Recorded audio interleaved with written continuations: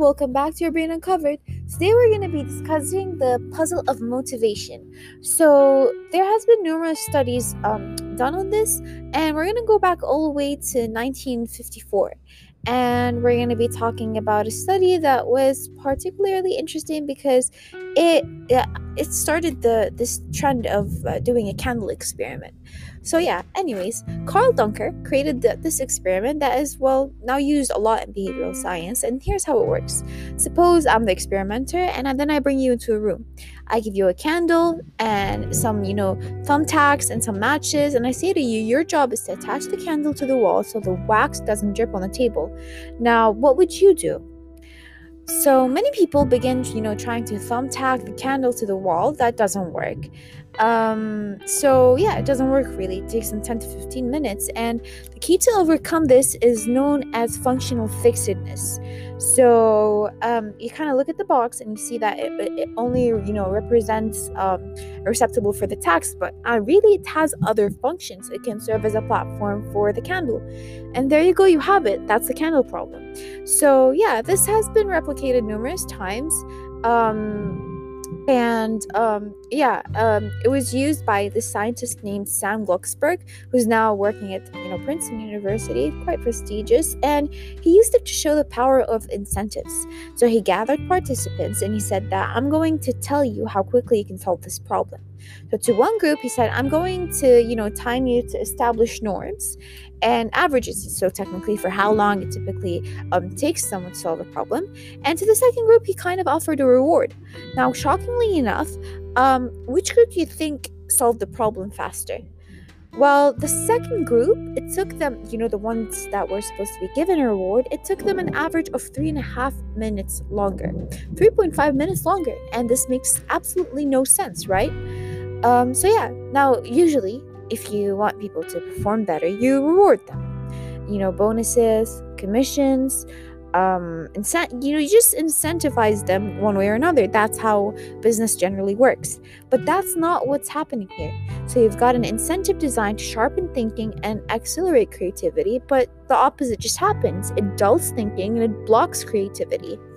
Now, what's interesting about this experiment is that it's not an aberration. So this has been replicated over and over again for nearly 40 years. And these contingent motivators, if you do this, then you get that, kind of works in, only some circumstances. And for a lot of tasks, it either doesn't work at all and often it does some harm. Now this is one of the most robust findings in social science, and it's also one of the most ignored, unfortunately. Now this is really alarming, especially when you're operating in a business system or some sort of thing that has to do with human resources, and it's built because most businesses are really built around these extrinsic motivators, around carrots and sticks, and that's actually really fine for many kinds of 20th century tasks. But for the 21st century tasks, that mechanistic reward and punishment approach just doesn't seem to work, and it often doesn't work. It often just does a lot of harm. Now, this same professor, Sam Glucksberg, he did another similar experiment. He presented the problem in a slightly different way, though. So he attached a candle to the wall so the wax doesn't drip on the table. However, instead of incentivizing them, he just timed them.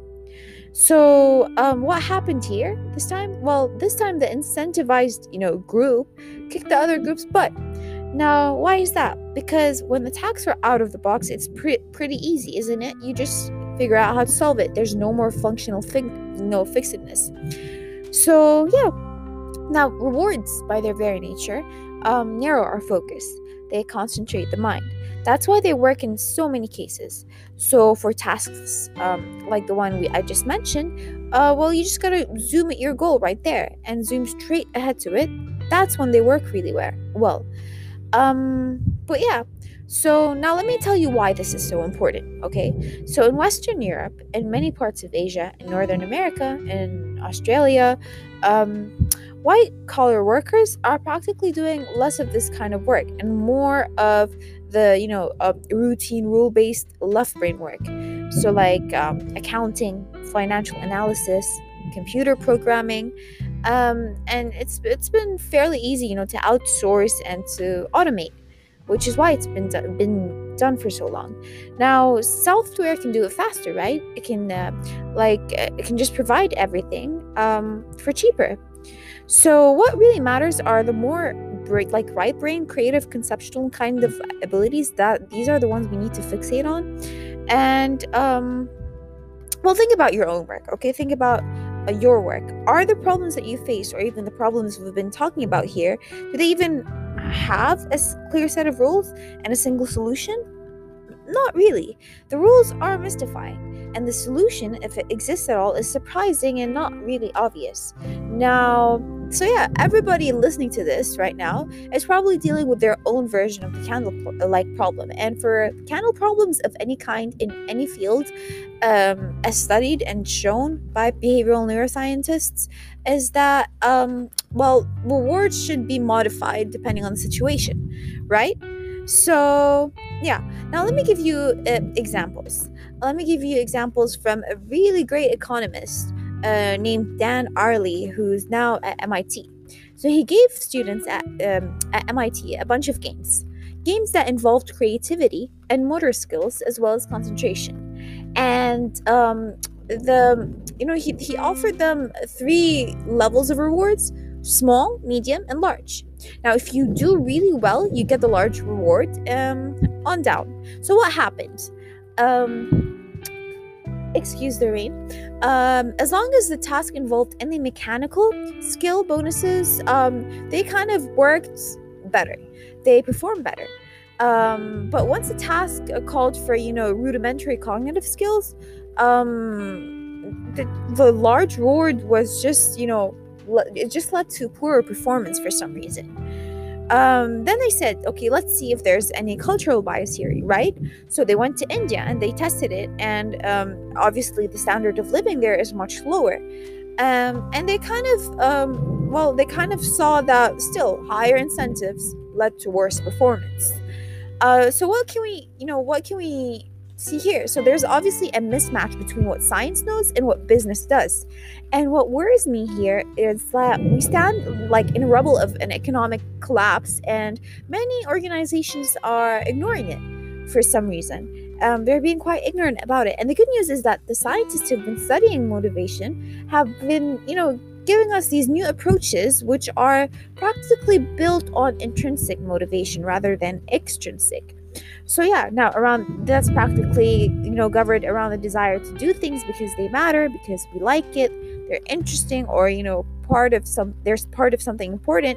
And to my mind, that new operating system for businesses kind of revolves on autonomy, maybe mastery, and you can say purpose. So yeah, autonomy, aka, is the urge to direct our own lives. Mastery is the desire to get better, and then purpose is the yearning to do something that's of a higher service than ourselves. So they can be the building blocks of business. Yeah, if we were to learn from the science, we can use those as the building blocks for a business. Now, all in all, I think I'm talking too much. Let me wrap this up. So there's a mismatch between what science knows and what business does. And there's a storm coming, so I'm going to wrap it up very quickly. Here's what science knows. 1, those 20th century rewards, those motivators we think are a natural part of business, do work. Yeah, they do, but only in a narrow band of circumstances. 2, those if-then rewards often destroy creativity. 3, the secret to high performance isn't rewards and punishments, but that unseen intrinsic drive. The drive to do things for their own sake. The drive to do things because they matter. And here's the best part. We already know this. The science confirms that what we know in our hearts, so if there's kind of a mismatch between what science and business does, is practically what's right. So just follow your guts and maybe get rid of those extrinsic motivated, ideologies for once. Yeah, I rest my case. I'm gonna close before I ruin my laptop with the water. Anyways, thank you so much for listening all the way till the end, and I'll talk to you soon. Bye.